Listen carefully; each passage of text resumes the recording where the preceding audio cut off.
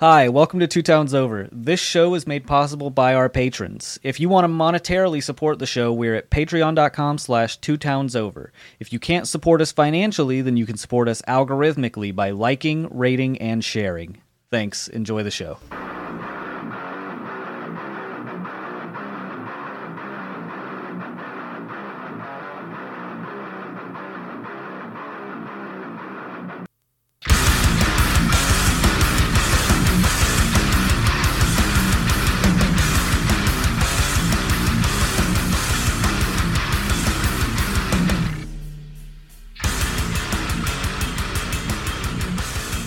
Okay, so you guys are coming up to Illinois, you said the 1st, 2nd, and 3rd? Mm-hmm. Okay, I'll have to be working, so you have to swing by after 5. We might be able to, assuming I still have a job. We might be able to do like a dinner. Yeah. Yeah, like that. That's what we were figuring. Dine-in Pizza Hut. There's a dine-in Pizza Hut? Yes. Yeah. Yes. Mount Vernon is the town the 80s went to die. It still has like a full-blown 80s style mall. Oh, and there is a recreational dispensary in Mount Vernon. Yes. There's not a medical, but there's a recreational. Yeah. And the laws in Illinois are that if you have a medical card... I've looked them. Yeah, okay. So you know that you have to buy seeds from a dispensary, but dispensaries don't sell seeds. Mm-hmm. Okay. You can get them apparently from certain medical dispensaries. And you can also get them online because they're considered novelties. Mm-hmm. Captain Redbeard. That is the website. Captain Redbeard, they have good prices. You can get like 5 seeds, or 4 or 5 seeds for $40. Damn, really? Yeah. Wow. Are they guaranteed female plants? Yes. Okay. Now, I don't know the difference between female and auto female or something like that. I am not a botanist. Female plants are what you want. They're the ones that will bud. Or automated or automatic females or something. Probably, essentially, that's their way of not using the term GMO. Gotcha. That makes sense. I don't care.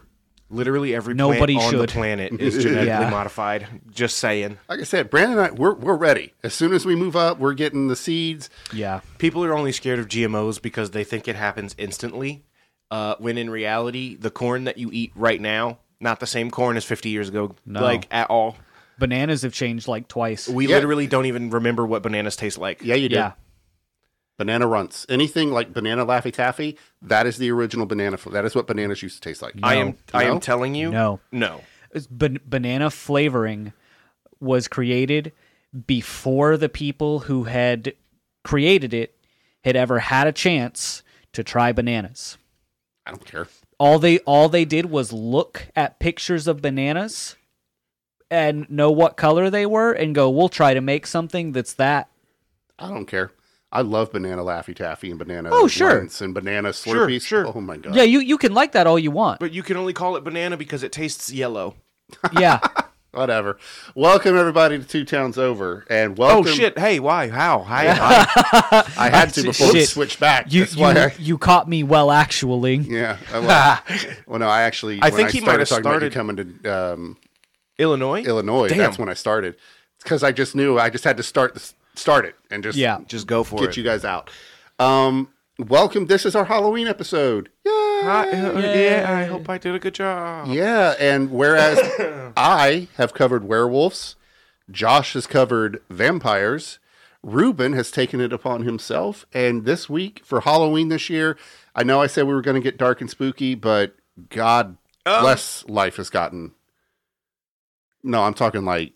No. Unit 731. Yeah, no, not that dark and scary, but it's still pretty dark and scary. Kinda, yeah. Origins of Zombies are not as cool as zombie movies. We get to talk about George A. Romero a lot, but I am a very politically minded person, so be warned that I talk about racism in this one. This Halloween, we are discussing zombies. It's zombos, boys. Yeah. I am Father Donathan. I am the prodigal offspring. And I am the 1022nd Pokemon. And by the time you guys hear this, I will be in Illinois. What's that? One of the unknowns? I don't know. Look it up. 1027? 1022nd. 22. So yeah, when you guys hear this, I will be in Illinois. Reuben and Josh will be working their way up to me, babe, with a burning love inside. and a new chapter will be beginning. As you would have heard already, we did the 2 Tansler episodes just to kind of give you guys something to do while we were getting this all worked out. And hopefully next week we'll be back to normal. Yeah, well, we'll see. That's see. going to be a remote record, so... Yeah, which means someday you and I are going to have to sit down and make sure it can be done. Yeah. What? I've got the Whack Wiki, and it's just humanoid. There are 1,021 Pokemon. Ah. I thought that might be the case. Anyway. Yeah, I'm going to turn it over to Rubin now, and I get to sit back and interrupt him for a while. Oh, God. Dawn did, in fact, sit back. I love these. I don't like writing, but I do love that. Oh, man. Dawn has released that right there. The top-notch energy. Yep. Vibes are immaculate. He pulled the lever on the chair that makes it lean all the way back. Yeah, so my meager gift to Don is an episode of the podcast he didn't have to write. Your going away gift. Yes. So Josh does Fall Out Boy / Panic at the Disco titles. Yeah. Uh-huh. I do fantasy novel titles. Oh, good. So this time I went with the wherein, the one where it describes what happens in that section. So the first part is wherein Rubin attempts to summarize how zombies came from slavery in Haiti. Awesome. So it was really hard to come up with a good way to start this, so I decided to use Dr. Emily Zarka's Monstrum series from PBS as a guide to kind of organize the plot. I just listened to a whole video last night about how Mr. Rogers saved PBS basically single-handedly. And I also heavily referenced Red Here Stole parts of NPR's Code Switch article titled Zoinks! Tracing the history of zombie from Haiti to the CDC. Oh, nice. With some help from Wikipedia.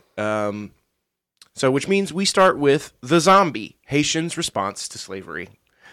The legends of zombies evolved from spiritual practices and beliefs from West Africa during the beginning of the West Atlantic slave trade, as people were being stolen from their homes and separated from their families. And that was, God, around what year? 1500s? Yeah. In the Haitian tradition, so France was heavily had control of Haiti by like the 1800s. Mm-hmm. And that's why you have like Haitian Creole now. Right. So during that time, these beliefs were evolving. Right. That's the like amalgamation of their original language and American French. Creole from like New Orleans. Yeah. And then there's Haitian Creole, which is slightly different because it's more West African. God, I don't got to do shit. Josh is interrupting you enough. This is great. He said he only had four and a half pages. I only got like 4.5 pages. I think there's plenty to talk about though. Plus, the last part of the script is just an open floor invitation to talk about cool shit we like. Zombie media. Yeah. So, during that time, when France was in control of Haiti and slavery was still happening, the Haitian traditions brought over from parts of West Africa began to take root. And in those traditions, zombies are created by voodoo practitioners, usually called Bokor in Haiti, to do manual labor as a mindless servant or slave.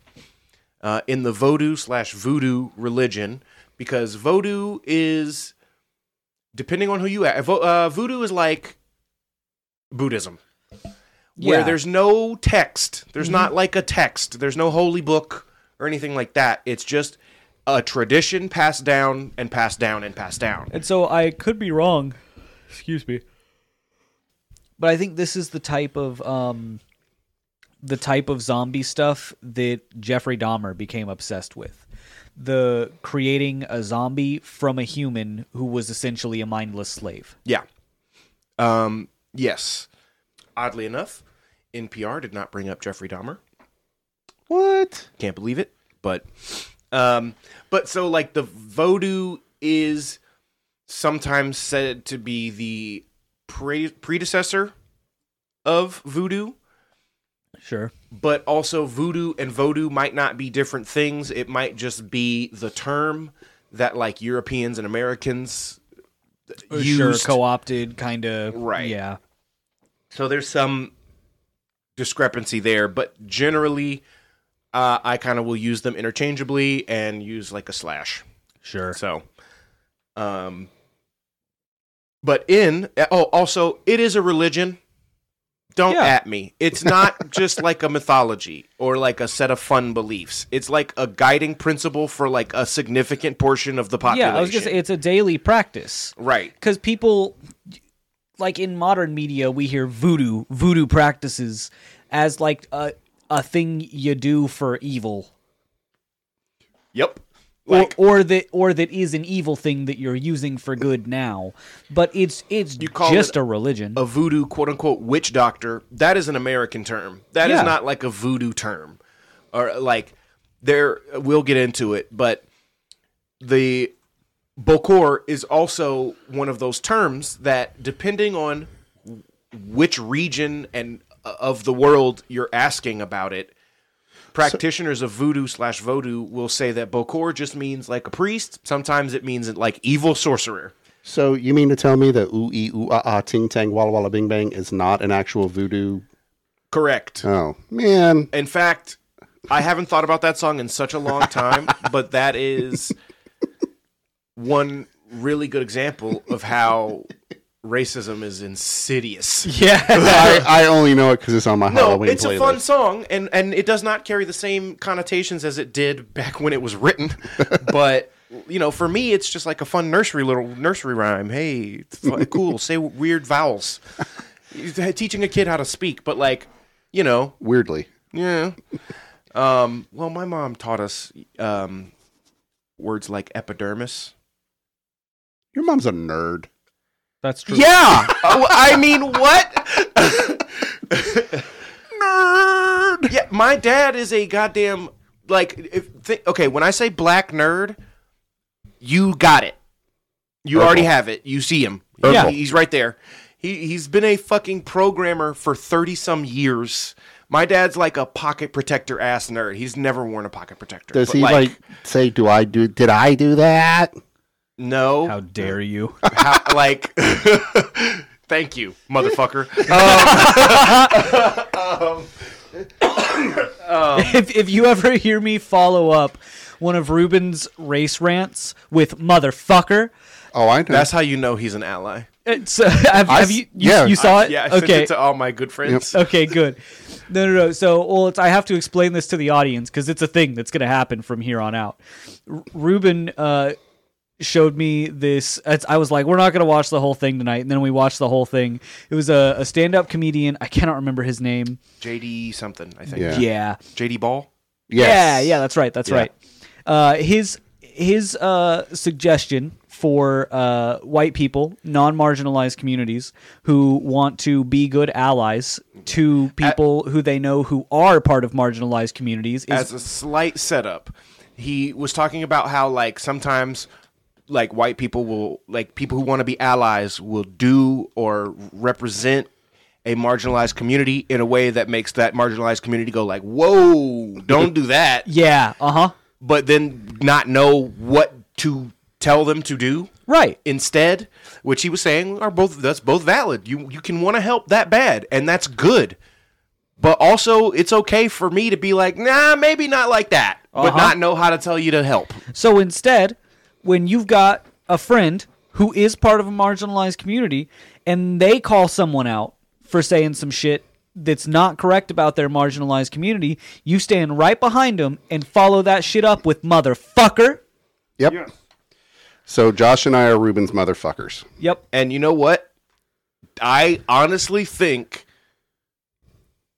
that's a real good way to do it. It's got to be the right friend, but man, if any of y'all just hear somebody who sounds kind of like me tell some white dude at a gas station hey sir, I'm not trying to tell you what to do in your private time, but we're in public and that makes me incredibly uncomfortable, please don't use that word or that phrase or that whatever, and you come from out of nowhere and just go motherfucker, I will if you want me to, I'll have your babies. That's all I'm saying.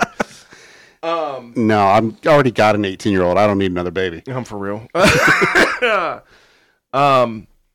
So anyway, just know that throughout the script, voodoo, bokor, and some other terms are what the consensus is for discussing it, not necessarily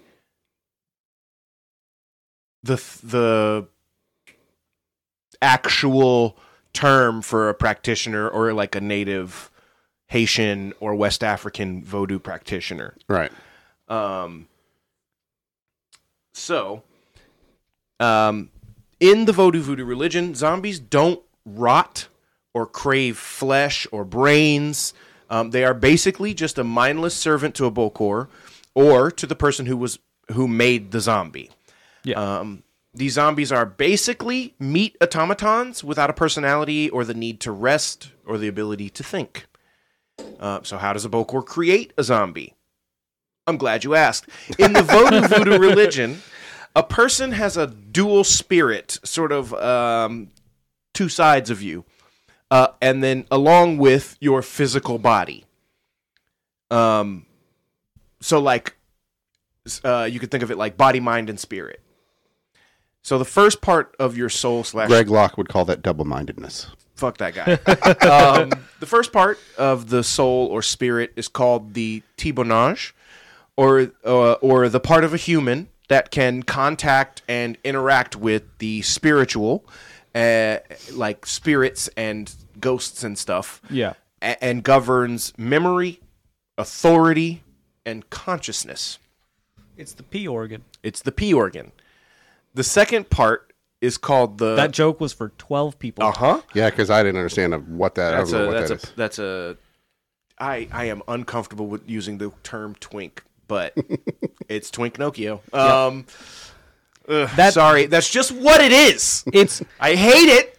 I do hate it. I love it. But it's a great aesthetic. I just hate that it's the only word that we all understand exactly what it is. Uh-huh. When you say it, I hate that. And I think that's fine. Yeah. I mean, I guess I actually love that it makes you uncomfortable. Well, and it's fucked because I'm like technically part of the queer community. Yeah. Like it's I say you have more of a past than I do, sucks. and I'm more I comfortable hate with it. it than you are. Oh, it feels so awful. But it's fine. It's fine. So anyway, the second part of your spirit is called the grobanage. And it governs the motor functions. It's the limbic system. Sure. It's your motivity and technique. Right. Yeah. And the first part is your advance and your vigor and vitality. Yeah. In other words, the spiritual and physical parts of you plus your meat suit make a person a person. Yeah. In this belief system. A bokor can capture and contain the tibonage, or the spirit, of a recently deceased person, giving the sorcerer complete control over the now reanimated body for use as a slave puppet. They can do this because in this religion, death takes a bit. It takes a while. Oh, okay. So it's like your body dies, but then the rest of you takes some time. Right. And the two parts of your soul are like prone to like wander around. So it almost it's a lot like necromancy. Yeah. Mm-hmm. I mean, I understand that it is literally necromancy, but I'm saying it's a lot like necromancy in the fantasy sense. Yeah. Because that's how it works in D&D, right? It depends. When you're raising a corpse, it has to be recently deceased, right? Not necessarily. No? So there are... thank you for this. There are certain spells in D&D. I know 5th edition the best, but 5th edition is really good about being so general that you can talk about. Basically, if it's a D20, D&D ass system, Pathfinder, D&D, a few others, you basically know the spells. Yeah. And And there's spells that can let you talk to a recently deceased person, and sometimes that's a few days, sometimes that's a few years, up to depending on the level. Sometimes, like Speak with Dead, I think is a short range of time, but like Reanimate Dead can be like a skeleton indeterminate. It's just you raise a skeleton and give it motor function, basically. There's also like others that create a zombie from like a thing that died last turn, shit like that. Right. But yeah, there's different times and things, but the it's all very technical speak in the spell, so you can flavor it however you like. You know, if you want it to be that, if the spell, especially if it has a time limit, you can be like, I want to have it be that it's because the spirit is still here, and if I can find it in time, I can use this spell. But if I can't find it, then I don't get to use the spell. Right, and that's kind of like what the Vodou practice of raising a zombie is. So yeah, so when you die, the two parts of your soul are prone to like wander around, like hang about. For some time after you die, days or weeks, depending. Giving the Bokor the opportunity to capture your spirit and thus turn you into a zombie. They do this in a lot of different ways, but the most common one that I heard is that I was presented was that they will trap or catch the Tibonage in a bottle. Okay. And thus gain control over the body through that. Kind of like having a talisman. Yeah. Of, the spirit of a person. Thus giving you the ability to command their body. And then their body is just up and moving around. Doing stuff for you. Right. Which that is a zombie. It's amazing that we get from this to It's a Plague. Yeah. It's actually wild. It's kind of crazy. It is worth noting here that to some, Bokor is a derogatory term used to describe all practitioners of Vodou or Voodoo.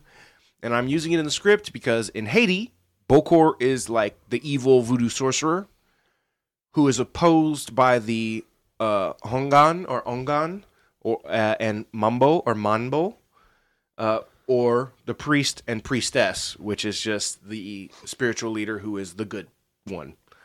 And also it's easier to talk about stuff when we define terms.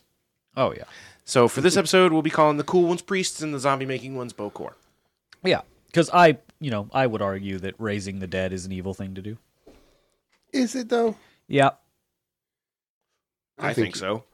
I mean, not necessarily, though, I guess. Okay. Is Carl Tanzler evil?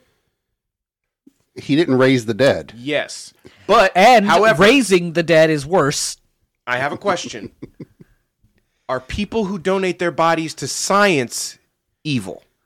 No, explain your reasoning here. If I, and this because we've thought about this for the fantasy, like D&D stuff. If you have I'm so glad you said D&D stuff, because if you just stuck with we've been discussing this with the fantasy. Not that. I don't want to know. Not that high fantasy, not that kind of fantasy. If there are necromancers and you have to make axioms. So assume necromancers. They raise dead, they use skeletons, they make zombies, this and that and the other thing. Now, assume that is not illegal because the spells are not tagged as evil in the manuals. So, if it is not evil to raise dead, but it is evil to steal a body and raise it, what's the in-between? And the in-between is consent. Exactly. So we proposed that just like a person who decides I want to donate my body to science after I die, so that they can display it in a museum or use it as like a surgery practice or whatever, I consent to that. Sure. why could I not consent? Like maybe I'm like a farmer and I worship like Pelor, I think is the farming god. And maybe Pelor doesn't give a shit about what my body does after I die. My soul goes to hang out with Pelor in the great fields beyond or whatever. Maybe, as a spiritual thing, I go to my town's local necromancer and I say, hey... You sign a release. After I die, I would like to donate my body specifically necromancy. For the use of, maintaining a farm or farm equipment or whatever. I want to still be doing what I have dedicated my life to. That's a fucking rad concept for a town. I'm sure that's been done. Gotta be, right? Yeah. But that's kind of where I'm at. It's like, necromancy is not necessarily evil if you have said, when I die, you can use my body for these things, and there's some sort of authority to force them to do that. You know what I mean? Fuck, man. I have to write this down. Uh-huh. So, yeah, that's how I guess it cannot be evil. So, as you may have expected, the earliest references to zombies in the U.S. were closely associated with slavery and connected the word to African traditions. The word zombie, which for years was spelled without the E at the end, first appeared in print in an American newspaper in a reprinted short story called The Unknown Painter in 1838. In the story, a young African slave owned by a Spanish painter named, Bartolome Esteban Murillo. Okay. He's the guy who painted Adoration of the Magi, if you know what that is. I do not. Okay, hold on. I am not an art guy. I'm looking it up so I can show you, because it's like a medieval, or not medieval, maybe medieval. I don't know what fucking years medieval was, but like Renaissance ass painting. If it wasn't done by a Ninja Turtle, I'm not thinking if it worked. Here it is. Although I've never actually seen any artwork from Donatello. So this is it. We probably have. We just don't know it. It's the scene is of Mary with baby Jesus when the Magi come to give him the three wise men. Right. Yeah, to give him the gold, the frankincense, and also the myrrh. Murder. What is interesting here is that there are black people in the painting, basically. Like one of the wise men is what at the time would probably have been called a Moorish person, which is just a black guy. He honestly kind of looks like... Oh, fuck. Damn it. What the hell? The fucking guy from... What the hell is happening? My brain. Mel Brooks... Gregory Hines? Maybe? In History of the World Part 1? Yeah. Yeah, Gregory Hines. Yeah, he kind of looks like Gregory Hines. Anyway, in the story, a young African slave owned by Murillo claims that a zombie appears in the art studio at night to work on the paintings of Murillo's apprentices, a la the Shoe Elves. Nice. However, no one believes the young slave's assertions and dismisses the existence of the zombie as an African myth. Yes, you've seen a Donatello art piece. Yeah. No. You've definitely seen a picture of this at some point. It's the equestrian. You've seen a recreation of it. It's just a dude with a spear on a horse. Yeah. Or a lance, maybe. I'm a statue racist. They all look the same to me. Wow.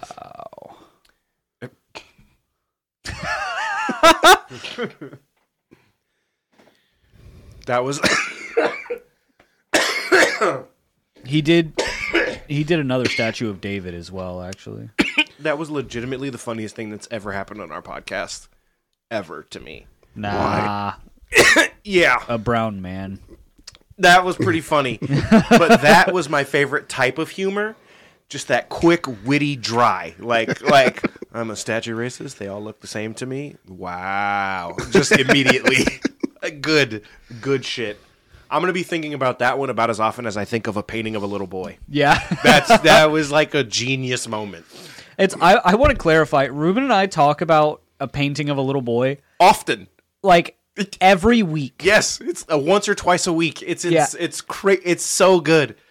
I love it. Like spoiler alert, you get a painting of the boy who was Pinocchio, Geppetto's son. Yeah. During the playthrough in Lies of P. And it happens at the same time as you find out about a gang called the Black Rabbit Gang, the Black Rabbit Brotherhood. Mm-hmm. And so I was like, you find out that it was done by Dorian Gray. Yeah, I was like, bro, Dorian Gray put my spirit in a painting. And I was like, also, you're in this game twice because I don't know. Is it okay to say your thing, your gamer tag? Oh yeah, okay. Mr. Bounce. Yeah, Josh is Mr. Bounce, and it's like it's like a rabbit in a top hat. Yeah, which literally one of the Black Rabbit Brotherhood looks like his fucking exactly profile. like my gamer picture. Yeah, and it's amazing. And then I found out about this fucking painting of a little boy. Immediately after you walk into a room and there's a painting of a little boy, and I'm like, it's me again. It was so fucking good. I was like, we spent like 20 minutes on it. Anyway. So they no one believes him. They dismiss the existence of the zombie as an African myth. And by the mid-1800s, a zombie had, for many, come to be associated with a creature of African origin that willingly performed services for whites. By the mid-1800s, at the height of the slave trade. I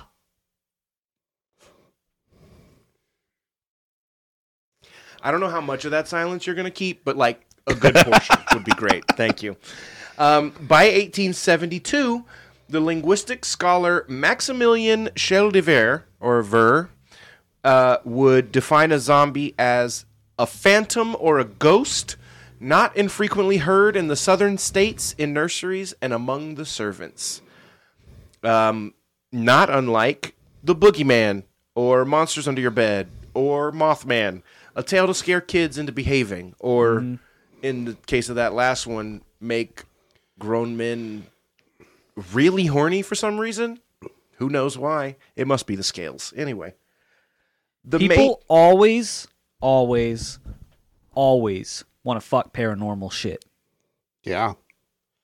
It's actually crazy. We have learned this time and time again. It's actually vampires got made so sexy. They started as like a succubus. Yeah. Literally. Like an offshoot of that.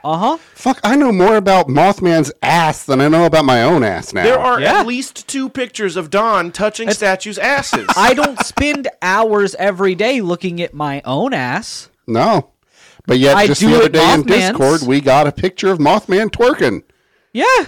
Our Discord's open now, by the way. Go check it out. If you want to see pictures of Mothman twerking, they're in there. Go do that. Or, animate your own. Feel free to please animate your own GIF of Mothman. Honestly, please do that. Throwing it back. I need...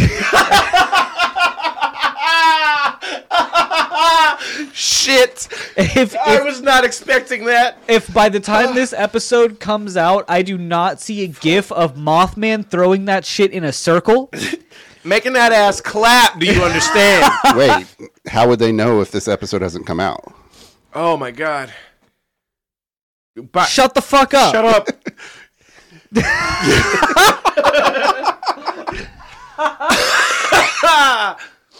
I need reaction images that I can use just immediately. Please, I need them. Damn. Wow. So, the mainstreaming of the word zombie would begin for Americans in 1929. Okay, with? Damn near modern. When the travel writer read here Magellan copier. Okay. I was going to say a guy with a travel blog. Got it. Uh-huh. Wow. Yeah. Yeah. So you guys know how much you respect people with travel blogs? That was Magellan. And Christopher Columbus and all of them.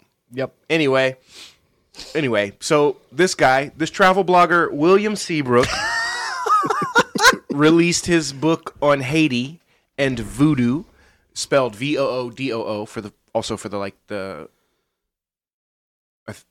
first time, basically. Okay. He's the one that popularized that spelling of it.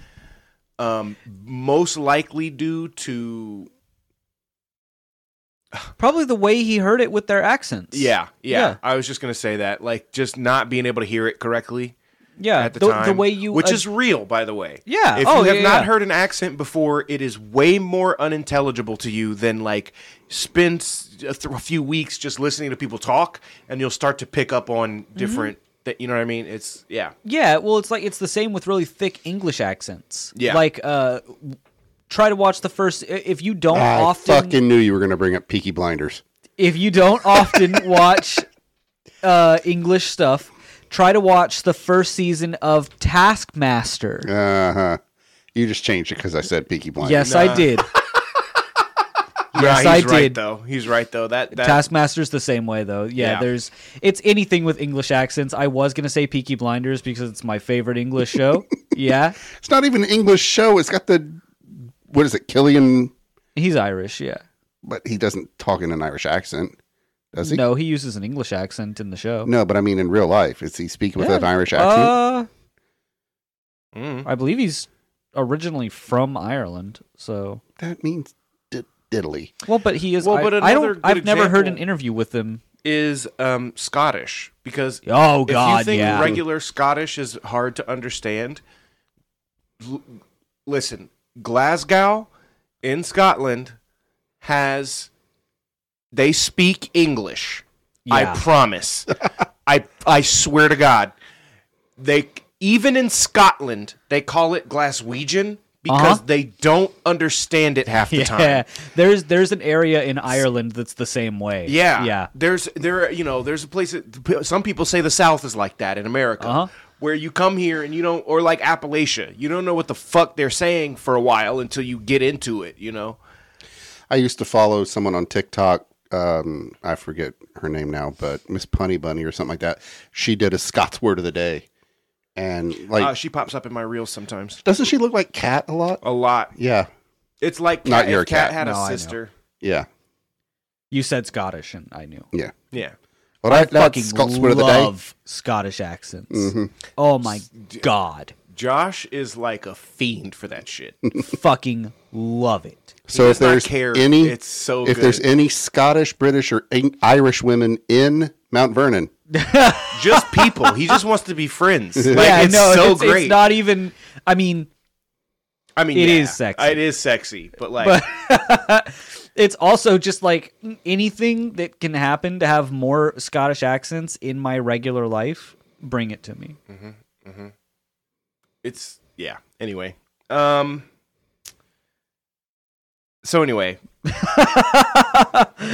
in his book titled "The Magic Island," he writes about seeing voodoo cults in Haiti and the concept, and he introduces the concept of the zombie to many of his readers. Several film scholars believe that the book was the basis of the classic 1932 horror film White Zombie. The description for which is as follows on IMDb. Oh, good.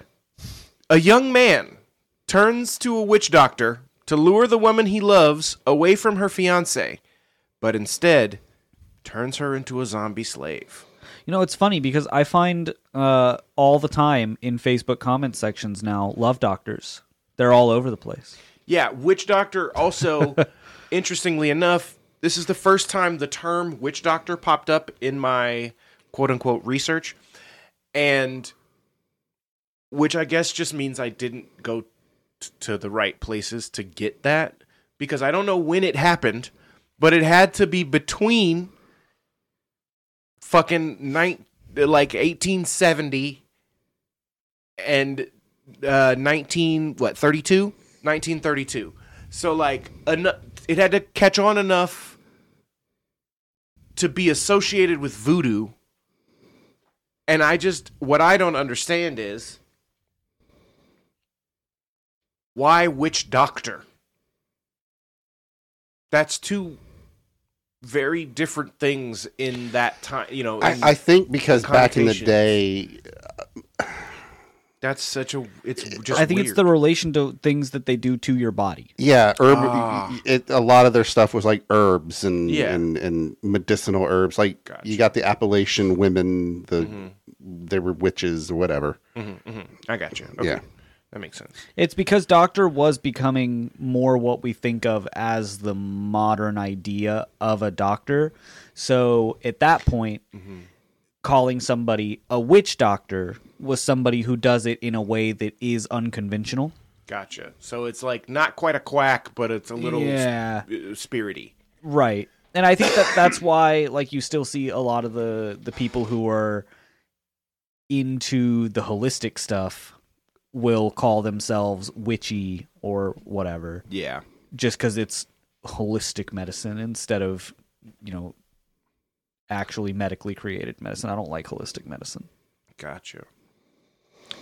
Can't believe you called out my wife like that. Okay. Because the stuff that your wife does is generally backed by science. But like that's the thing though. Holistic just means it's not a pill to a lot of people. Exactly. And that's not the same thing. Like a home remedy can work. Yeah. And it can be like I don't- holistic okay, so in that way I'll- of tradition. Let but like, me walk that back. I don't like the buzzword of holistic medicine. yes. I don't like the Most doctors mainstream- agree that a combination of holistic and non-holistic medicine Yes. is the best way to live healthily. Like they just suggest that you look up what is actually backed by research. But it's like when people like would come into CVS and be like, I'm looking for this holistic remedy because it's so much better than just like ibuprofen. Yeah, most doctors are going to tell you they're not necessarily better. Just some work for you and others don't. Exactly. I hate the trend of holistic medicine is what it is. Yeah. I hate that it's trendy Yeah. to try and use holistic medicine over something that is proven to work. Yeah. We've talked about why quite a bit, I think. Yeah. Over the course of our podcast. Yeah. So White Zombie is widely referenced and referred to as the first zombie film. But as Dr. Emily Zarka states, in the second part of the Monstrum series, you simply can't talk about zombies without talking about George A. Romero. Which brings us into part 2. I get to that. Wherein we look at how George A. Romero basically invented modern zombie movie protocol. Rad. So in 1968, Should I dislike him? Has he done some fuck shit? No. No. you'll find out. Oh. I'll put my phone back down. I won't be consulting the rectangle about this. I think the reviews will be positive. Oh, cool. In 1968, Night of the Living Dead was released, and we can see the first recognizable depiction of a modern American zombie. The zombies in Night of the Living Dead are slow-moving, flesh-eating, dead men walking ghouls. And they eventually sparked a revolution in horror films and gaming, basically single-handedly. Yeah. And so what? This was in Night of the Living Dead, they were literally rising from the grave. Yes. Correct? Correct. Okay. Fun fact, Romero did not call the creatures in his film zombies originally because, any of you know why? You're like a horror movie guy. You might know why. I've only ever seen Night of the Living Dead one time, and I've never seen any of the rest. I of saw them. it when I was very young. When I was first starting to get into like horror stuff, when I was young. Yeah, okay. Like 12. I found Night of the Living Dead. It was like on Netflix back when Netflix first started doing streaming, and I only had it on my Wii. Back when you could watch Ong Bak. Yeah. Man, I missed that movie. I'm gonna have to look that shit up again. Anyway, so it's because he was inspired by the vampires in I Am Legend. Oh, fuck. Mm-hmm. So he eventually called them zombies only because everyone kept calling them zombies. Interesting. Yeah. So where did everybody else get the concept of calling them zombies? Well, if you think about it... Because it goes back... I mean, I assume it goes back to Pseudo-Magellan. Right. Where he kind of popularized the term. Mm-hmm. And the film White Zombie. Mm-hmm. Because in that film, there is the titular white zombie, the woman who is zombified. But there are also other, like, zombified slaves as, like, extras and shit in the background. I have not seen the actual movie, but I have seen... bits and pieces of it and such during my YouTube journey of the research phase. And I have to believe that the association comes from the way that those people were acting like zombies. The mindless, slow-moving, scary, like, horror movie zombie tropes of that came from the white zombie, but the rotting, the craving of flesh, the swarming aspect, that comes from the Romero. living dead. The living dead aspect is Romero. Like damn near. He wrote and directed the film. It was small, and it was 1960 small, which means it was tiny. Yeah. So if you weren't aware, the very basic plot of the film is a white woman named Barbara witnesses a zombie murder and goes catatonic. A black man attempts to save her and others during a zombie outbreak on a farm. Does this sound familiar yet to anybody? Every zombie movie ever? Cool. He nearly succeeds, but then he gets killed by the white men who come to investigate and help the next morning. Wow. Yeah. Okay, Romero kind of based. Based! Fucking based. Romero referenced news broadcast footage and footage of protesters being assaulted during protests of the time. In the 60s, what were those about? And cast a black man named Dwayne Jones, because say that shit with your chest. This man is...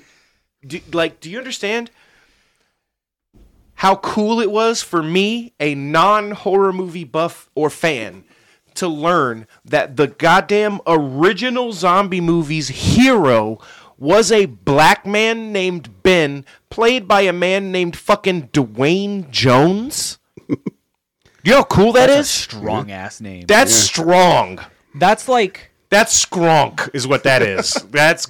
Oh. That's his real name. That's not like a that's a stage his government name. Dwayne That's his Jones. government name, Dwayne Jones. Yes. Nah, because that's like you name the coolest black guy in your movie. Exactly. Dwayne Jones. Dwayne Johnson had to put The Rock in the middle of his shit. I know. Like, yeah. Anyway, it was just really cool to like learn that like in the 60s though, in a Hollywood film, it was played in theaters. Like people went to it. Right. So he was referencing that like news footage of the time in his shot composition. He cast Dwayne Jones as the lead, and Dwayne Jones is the only black actor in the film. At the end of the film, Ben is shot by the white sheriff and his actual posse because he is mistaken for a zombie. Romero denies having political motivation for his choices during the making of his movie. And you hear, I'll fucking wax philosophical about this just a tiny bit. All art is political. Zero exceptions. None. Yep. All art. You, by dint of being a human and having beliefs, you have political beliefs now. Yes. That's a political philosophy. And you can't avoid that in art. You're putting yourself onto a medium. Exactly. There is always a bias. Yes. always. And so, I don't know if you can tell mine from the writing of this, but no, I'll have to really analyze it later. Yeah. I've tried to hide it very. You did a great job because I cleverly. can't see it at all. Yeah. There's always in any story there are political droppings. Yep. Every time. It does not matter how hard you try not to, because politics is attached to every aspect of daily life. Yeah, and I'll even go so far as to say, like, let's assume it was possible, right, to make even just truly apolitical art. Yeah, even just a zombie movie that does not have any politics associated with it whatsoever. The whole plot is just zombies attack, people fight back, stuff happens. And so you've already failed just by having zombies in your plot. Right. But just assume there are no political connotations to zombies, like we used to think at the beginning of the script.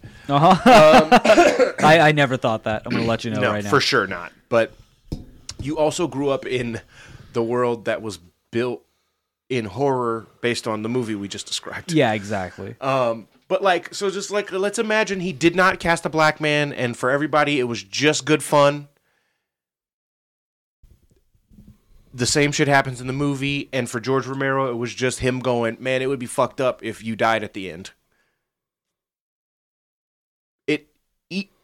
The people who see it will ascribe a political motivation to it based on their own beliefs anyway. So you can't get away from it, even if you say there is no political context to anything in the film inherently. You put elements together, that's politics, bitch. I don't know what to tell you. Like, it is inherent in storytelling. Yeah. Like, and again, George Romero, he says, to reiterate, in 1968, George A. Romero cast one single black actor in his zombie flick as the lead and had that man depicted shooting white person-shaped zombies to save a farmhouse full of non-zombified white people, taking charge, like, you listen to me now type shit.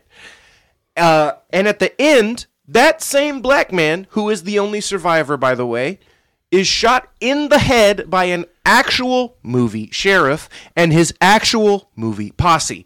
Romero denies having any significant political motivation for these choices. So here's the thing of it. Maybe when he wrote it, he did not have any racial political intentions in the writing. He has always said that Dwayne had the best audition. Audition, and that's why he was cast. Which I mean, I've seen parts of his performance, and I gotta say, top fucking notch. So the same way that it is next to impossible for you to use your human brain to actively not create a pattern, to create something truly random, your brain pretty much cannot do that. Yeah, your brain is literally a pattern. It is the same type of impossible for you to write something that does not have your own political leanings in some part of it, even if you do not intend to. Mm-hmm.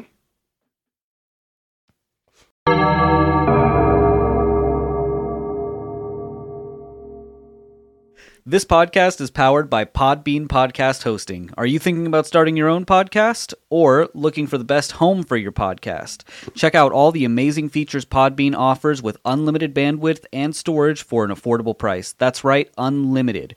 Visit www.podbean.com/unlimited to check it out today. That's podbean.com/unlimited.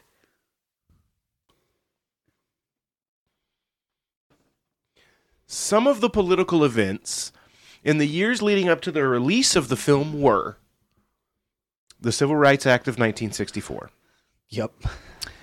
14 years previous to that, or to the release of the film, what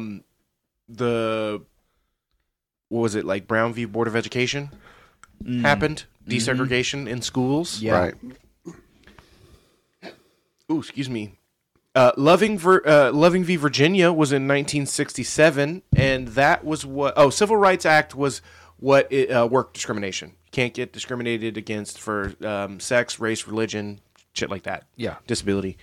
Loving v. Virginia was in 1967, and that was the one that made it possible for me to even exist with two parents who are married. Yep. Interracial marriage is what that one is. Also in 1967, Star Trek Kiss.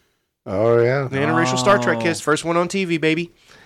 Also, William Shatner, based for that. Truly. I don't give a fuck. Him and, what was her name? Nichelle Nichols. Thank you. Leave it to Dawn. I mean, yeah. He's our resident dad. He'll know. I will smack you with my dick if you say that again. That's daddy actions, not dad actions. Some might even argue that that's zaddy actions. Okay, I gotta Zaddy! ask, what is a zaddy? It's just a fun way to say daddy. It's like sexier. Okay. It's like, oh, daddy, or ooh, zaddy. Like, it's just one step down, more up, down, Yeah. whatever the way sexy is. Whichever way is sexier to Whatever you. It's that direction is sexy, it's that one. It's northeast for me. Mine is southwest, for sure. Yeah.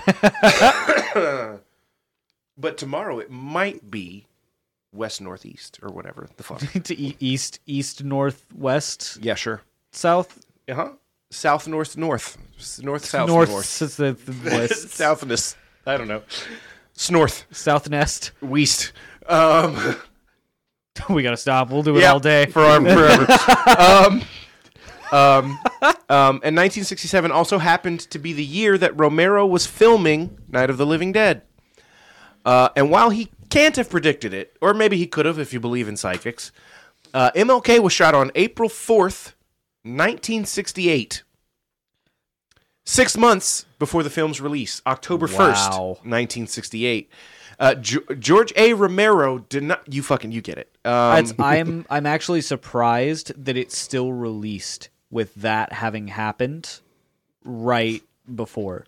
I'm actually less surprised. Well, so because you see a lot of stuff now where when a major political event like that happens, if there's a movie or a TV show that has just recently released that has something resembling that or is about to release, they will either pull it if it's already in circulation and change it, or they will change it before release. Well, I think... And that goes all the way back to the 60s. Oh, yeah. I think that this was sort of an exception that proves the rule. In that, like, hours after he was found dead, I don't remember the guy's name, but it was like a white guy in politics made a speech that is one of the most famous civil rights speeches of all time, talking about the assassination of Martin Luther King and how we have to do better as a nation. And I think that attitude...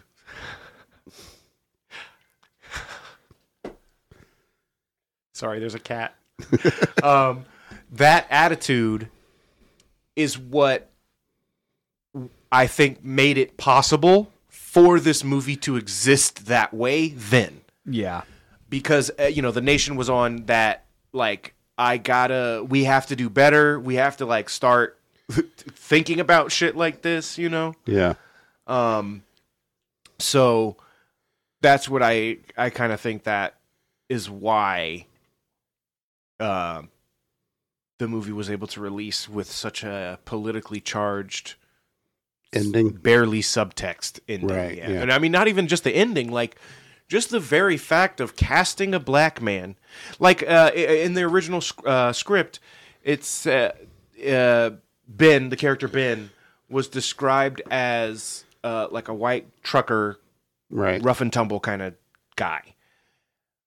Dwayne Jones was the man who said, no, I want his manner of speech to be more respectable. I want to look presentable. So he looks like, he is just as well dressed as the people in the film, the other white people in the film. Right. If not better than a couple of them, in my opinion. Nice. But, he was the one that was concerned about, I want to represent a respectable, dignified person in this situation. I don't want, you know what I mean? Like, as you would have had to be if you wanted to be a black actor in the 60s and you wanted to be a lead. Like, you're confident enough to go audition for, and yeah, horror movies are smaller, so it's more likely to get in or whatever. But like in the 60s, though, yeah. Like imagining the auditions had to be happening in 66 or early 67. And George Romero letting him have control of the character like that in the way he's portrayed? Yup. Unfathomably based. Unfathomably. Like, by all accounts also, George Romero is like a lot of horror, I'm not going to say like all, but like many horror movie, like horror people, like super nice, apparently. Yeah. Really cool, just by all accounts. I was looking at pictures of him. I want to give him a hug. Oh, he looks like a cool, like, granddad. He or died something. in 2017. Yeah. Now, he did eventually admit that he may have unconsciously included certain themes in his movie. Excuse me. He may have unconsciously included certain themes in the movie. But whether or not he was aware of what he was doing, he did it, and it changed the landscape of the genre forever. If you have played a zombie game or seen a zombie film, you know the classic Romero zombie. Yeah. Famous enough to have its own categorization.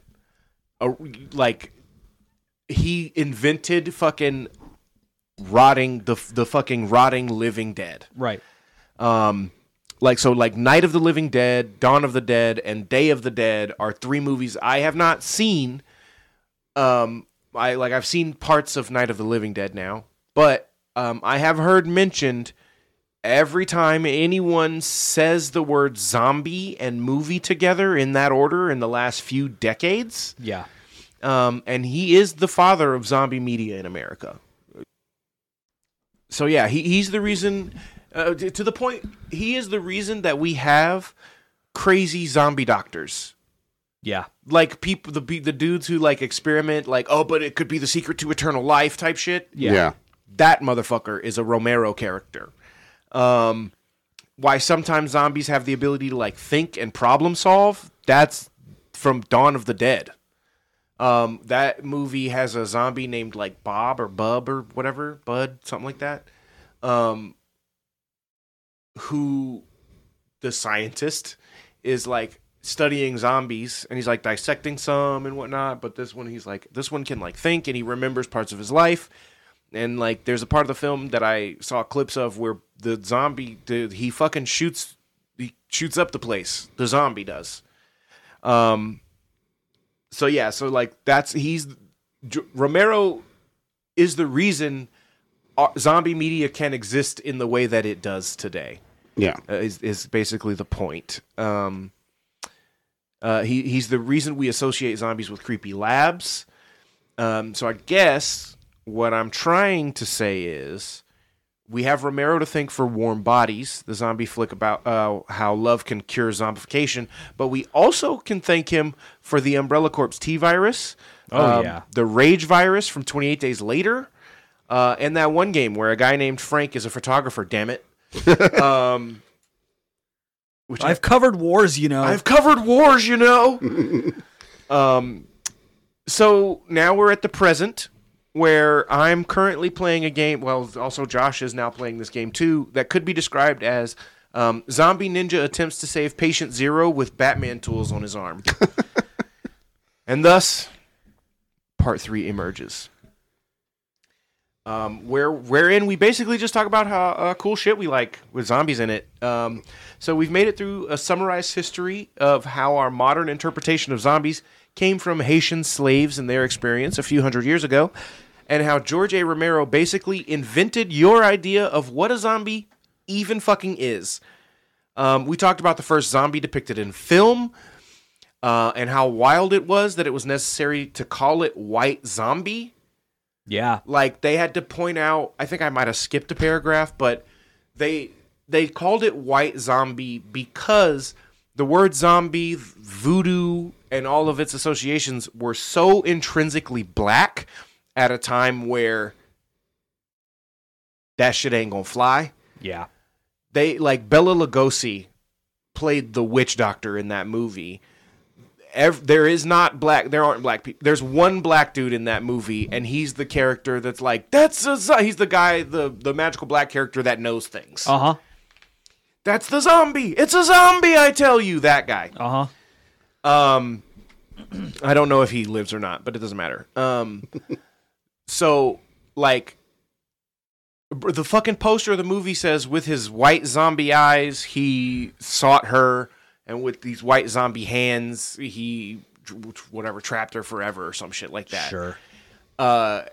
Like, they had to make it, like, this isn't just a regular zombie, you guys. This is a cool white zombie. She's pretty. Like, you know what I mean? Like, people have always wanted to fuck zombies. Yeah. Anything paranormal. They've always wanted to fuck them. All right, I just got to jump in with my daddiness. White Zombie, the movie, is the basis for the name of Rob Zombie's first band, White Zombie. That's correct. Yeah. Yes. Thank you for bringing that up. I meant to mention that as well. Like, yeah, we have Rob Zombie because of slavery. You understand? Oh, well. Okay, I get that, but that makes Rob Zombie sound bad. No, not necessarily. Not necessarily. I don't know a whole lot about Rob Zombie, but I'm pretty sure we think he's an ally. Oh, yeah. That guy's pretty dope. He wrote the lyrics to Dragula. Dragula, yeah, without using the word bitch. Mm-hmm. He used every word that rhymes and ends in itch, and did not use the word bitch. I use the word bitch. I do too, but like not refer to women. You know, but like, yeah. That's I have be using it. started. I'm too southern and too black and too ghetto to not say it. Unfortunately, I have for a long time. A bitch is just it's just a bitch. Like I don't like what do I say? Guy. Like when I can't think of a thing, when I can't think of a thing, and I'm like trying to think of it. Yeah. No, and then you tell me what it is. I say that's the bitch. That's the bitch. Yeah. That's the one. That's the bitch. That for me, a bitch is just like a shitty little guy. Like a shitty little guy, like a shitty guy. I don't know. It's if I can't if I lose my vape, I'm like, where did this bitch go? Yeah, exactly. Like a shitty little guy, like I said. Yeah. Or like if your controller does a fucky and you're like, fucking bitch, like this bitch. Yeah, this bitch. Yeah. A bitch just a thing. My controller's being a bitch. Yeah. I understand why that might not be great, but we do our best. Anyway. It's taking the gun and pointing it in a different direction, giving it a completely different association. I'm trying not to say. Honestly, I'm just trying not to say fuck so much. I'm trying to drop it out a little bit too. I'm like too old. I don't know. Not really, but like I do love it. It's very chunky. How did we get here? I don't know. It is a meaty word. Rob Zombie also fought the ESRB ratings and shit. Like, that's right. Parental advisory stickers and shit like that. But because the print. I'm gonna rattle off all the information I know about the parental advisory stickers if we're not careful. You know, we've done an episode on that. That's right. Yeah, we did. Yeah, we did. Yeah. I forgot that we have. They ended up flipping, and it's every artist wanted to have an explicit song so that they would get the parental advisory sticker. Yeah, because it made their record sell better. So we talked about the first zombie depicted in film, how wild it was necessary, blah, blah, blah. Now we get to have some fun. Now we get to talk about how wild it is that people would rather prepare for the zombie apocalypse than wear a mask or get shot or get a shot. Or how weird it is that even the very first movie depiction of a zombie was about literally enslaving a woman because she's pretty and white, as the movie keeps reminding us. Or how cool it is that zombies are so many different things now, and isn't that weird? You know, fun. I've literally put a space here that just says space for fun. But yeah, like literally, you mentioned this last night. Like, it is kind of wild that people would, like, the CDC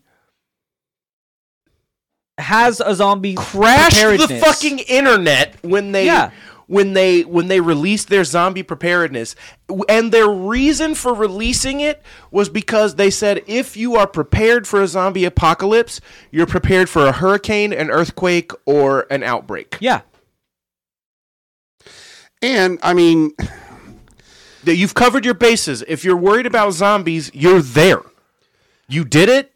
Like, I mean, there is a virus that humans can get that can cause what basically the rage virus from 28 days later, rabies. Mm-hmm.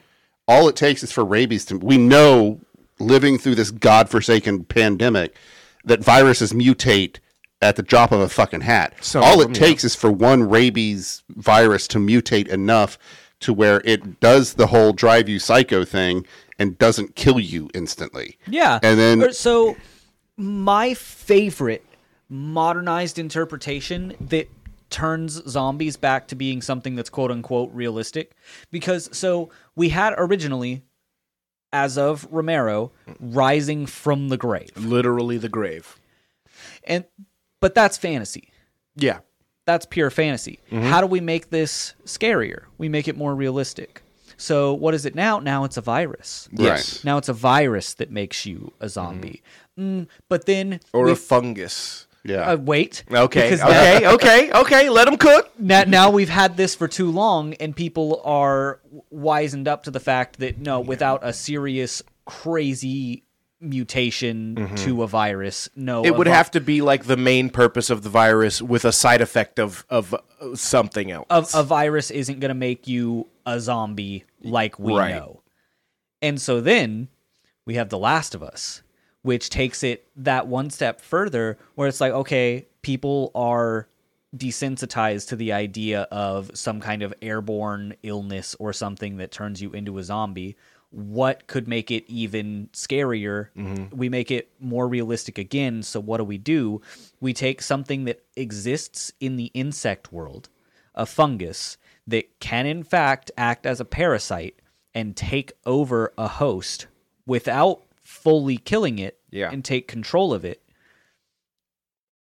And they even... I didn't play the game, mind you. I played Last of Us Part 2 most of the way through. I watched the series, which was incredible. Haven't seen it, And but it opens up with a panel where there's some scientists talking, and they're talking about this exact thing that we're talking about right now, is like, what about a zombie virus?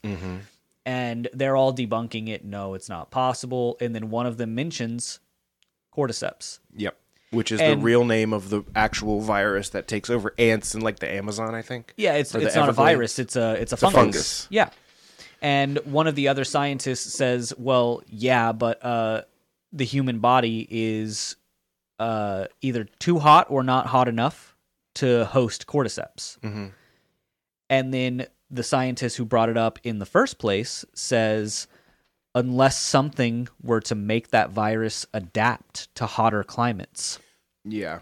Something like global warming. Yeah. And boom, you have now made it realistic again. You have made it believable. There are versions of the cordyceps fungus in real life that can infect humans. It doesn't do like ants do. It's like, it doesn't even really make you sick. It's just like... It's a fungal infection. It's just it's just a fungal infection. And it's, you take a salve, you're fine. But they've been talking about it now in the permafrost up in the Arctic. Yeah. There's shit in there. Permafrost is such a good metal band name, dude. Oh my God. I always wanted, I had that dream of being in a band. There's a Pink Floyd song that's simply called, it's an instrumental, but it's called Terminal Frost. Damn, son.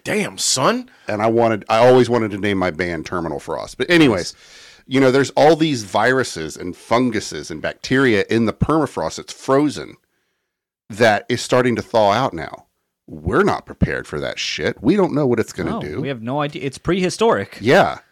I mean, who knows what the fuck? We might be... They keep calling it a zombie virus. I don't know if it's actually a zombie virus, but... No. The closest thing we have to a zombie virus here is bath salts and meth. Yeah. But... That's mixed with a little bit of, what was it, crocodile? Yeah. The one that basically, when you inject it, gives you leprosy. What? Yeah, it makes your fucking skin rot. That's fucking insane. Yeah, it's like weird Russian branded heroin or something. No. Yeah, like Russian black market heroin that's made with way worse shit. Black market, is heroin not already on the black market? Well, but like, great value brand heroin. Oh my God. Got it. Dollar Tree. yeah, dude. It's not even great value brand. And even the Johnson and Johnson, it's just like it's just got the logo, like the Dollar Tree. It just says heroin on the tin. Yeah, but like the misspelled. vodka that just says vodka on it. Yeah. Oh my God, that shit'll kill you. But so it's yeah. cool to have talked about the real life origins, and then what we know today as a zombie, and then the way that we have further made it real since then to keep the fear of the medium up. Yeah, that's one of my favorite things about humans and as a species is we are very creative when we have an idea that we really like. Yeah.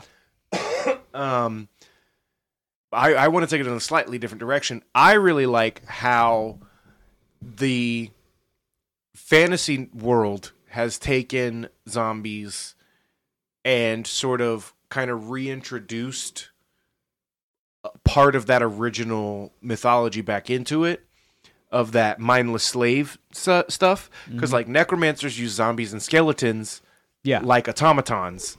They still rot and are crave brains. But like, you know what I mean? Like wizards and shit will use a zombie.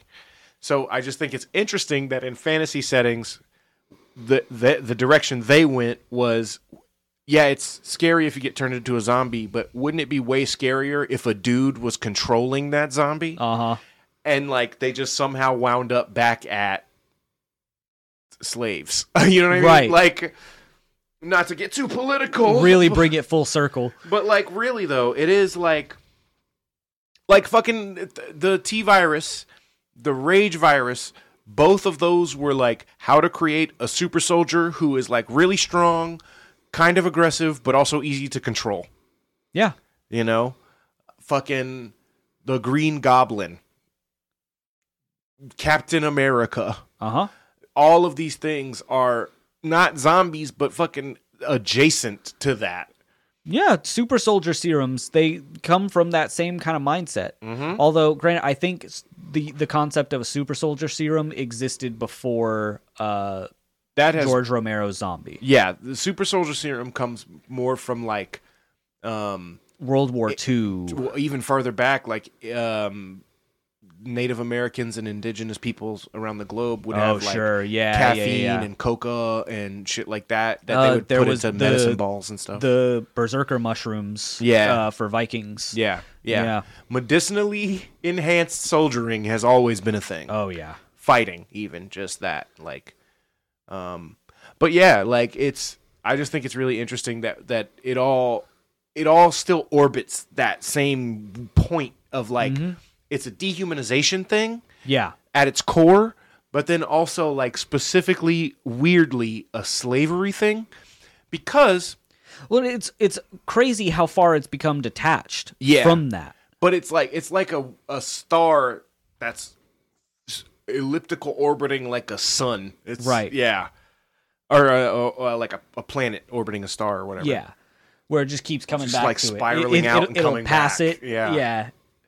Like what's the one? Is it Pluto or? Oh fuck! Which one is the one in our solar system that like changes places with each other occasionally?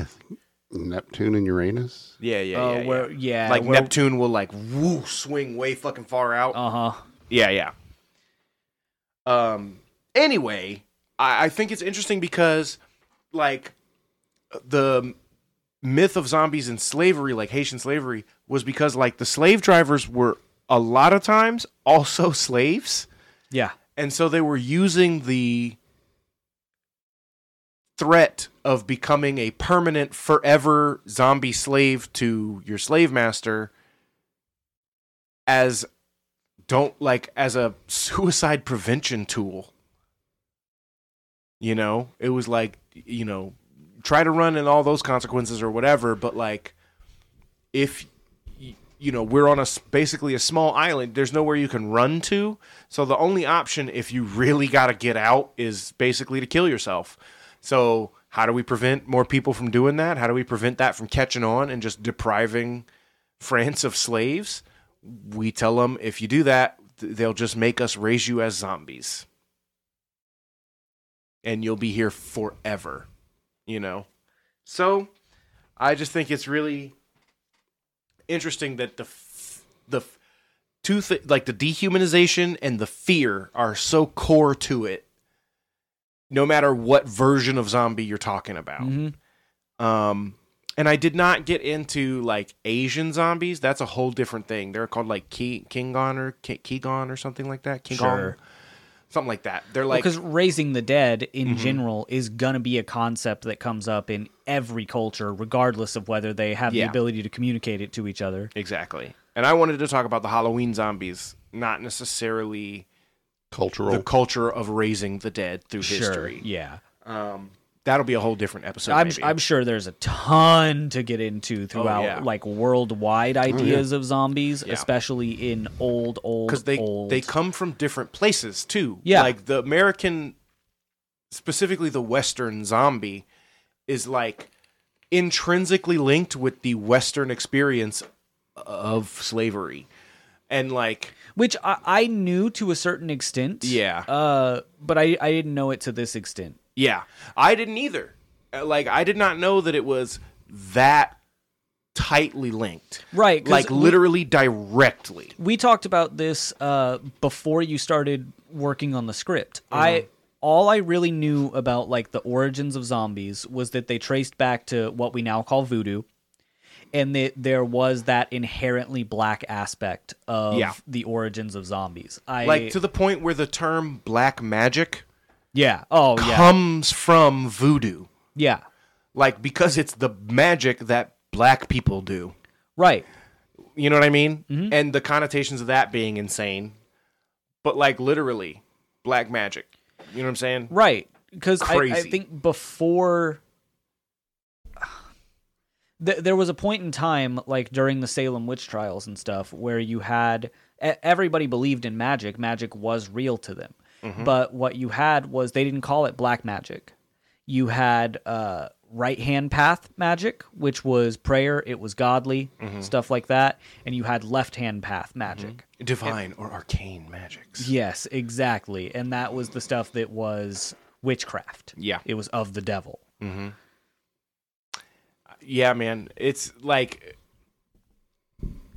another thing I wanted to mention before we're done is, like, the fact that the two branches of zombie look the same now, like the fantasy branch and the movie techno branch of zombie. They look the same. They have the same traits. But they originally were a creation of magic. Mm-hmm. And they stayed that way in the fantasy genre because, of course, it's fantasy. So it has to. But then in movies and games and TV, it became science. Because what's that quote that we all love so much? Any sufficiently advanced science is equivalent to magic. It's indistinguishable from magic. Yeah, sure. Which is largely true. Yeah, because if you don't know how your phone works, it's magic. That shit's magic. That shit's magic. I don't care. I mean, I vaguely understand it, but it's still... Arthur C. Clarke, I believe. So, yeah, sure. I don't know. But I do love that quote because it was like, for the longest time, I would use a smartphone all day, every day, and never give a moment of thought to how doing this? It actually works. Yeah. I know there's a bunch of metal and stuff inside. Mm-hmm. I don't know what any of that really does. Signals. Exactly. It's a hand wave. Yeah. Literal hand wave. Yeah, exactly. Yeah, like you just did it without even thinking about it. You just waved it away. Something signals. Just get out of here. Exactly. And, I started looking into it a lot more, and I started to understand some of the science behind computing and how it all works, what a motherboard actually does. And it basically counts real fucking fast and translates that to you. Yeah. what? That's magic. I don't care. Right. And like understanding, I don't even want to use the word understanding code. Understanding the concept of what coding does. Seeing code being written. To tell My the dad is computer an how to actual operate. wizard. Right. He uses arcane text Yeah. to make the world, our technology, do shit. Yeah. Like, he's a technomancer, actually. Right. Anybody who can code, that's wizardry. Yeah. And that's what I love about that quote, right? Because I heard it for the first time. Music, even. Same shit, same concept. I heard that quote for the first time when I was young, and it made me understand at a young age that science is magic. Yeah. Magic exists. Yes. And it's science, it's not math. pointy hats brewing cauldrons. It's the ability to make you engineers. think of a giraffe when I say the word. Yeah. You know what I mean? Right. It's not, I can't make you fall in love. You bastard. You have no idea that I'm fucking afraid of giraffes, do you? I'm sorry. I could have made you think of a spider. Spiders are cute. Yeah. Yeah. You ever seen No, they're Lucas not. the spider? Huh? Who? You ever seen Lucas the spider? Yes. Yeah. Yeah. Oh, man. He's cute. Yeah, he is. Shit.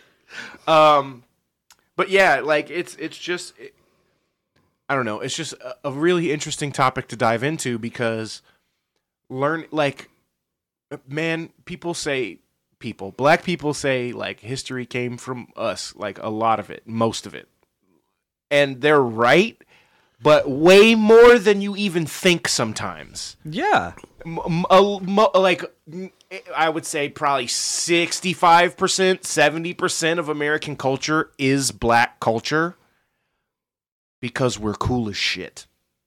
Sorry. Deal with it, noob. It's think about the 20s. Make a soundtrack. Jazz. Make a soundtrack for the 20s. Yes. You just thought of jazz That's black. and ragtime. The blues. The blues. The blues. Yes. The 20s, probably the most iconic time period in American history, has black culture all over it. All over it. All of the most important things that make people think Black of the 20s people as invented cool. country music, and white people stole it so hard that black people can barely make it now. Yeah. Like, that's, yeah. Like, I don't know. It's like, all of it. Pop culture right now is fucking black. Yeah. Oh, incredibly so. But anyway. And people act like it's racist people act like it's some kind of new thing. Yeah. And it's not. Not at all. Not even close. And you know what? I wouldn't even have brought it up if we were acknowledging that as a society and giving black people equitable treatment under the law. I did say equitable. Mm-hmm. Like, equality is good, but it only takes you so far. Yeah. You know? So anyway, And just to remind people how this actually isn't a tangent and it's related, we're talking about one of the most prevalent horror concepts in the world, zombies. Yeah. And how they stem from very old Like black us, culture. zombies came from Africa. Yeah. I mean, literally.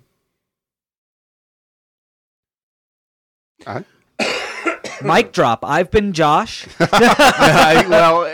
I hope you enjoyed this shorter episode.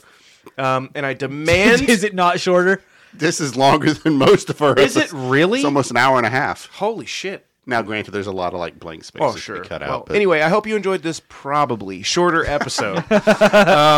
And I demand that you tell me with ratings on your preferred listening app that you enjoyed us. Go follow us on Podbean. It's free and it helps us a lot. If you Yes. can, support us on Patreon. If you can't, join our Discord server. It's public. It's free now. Yeah. Be nice to your waitstaff. Fuck off now. Bye. okay, bye. Bye. Bye. Be good to yourselves. Be good. Fuck cancer. Fuck cancer. Shut plant moms. And See you guys soon. Bye.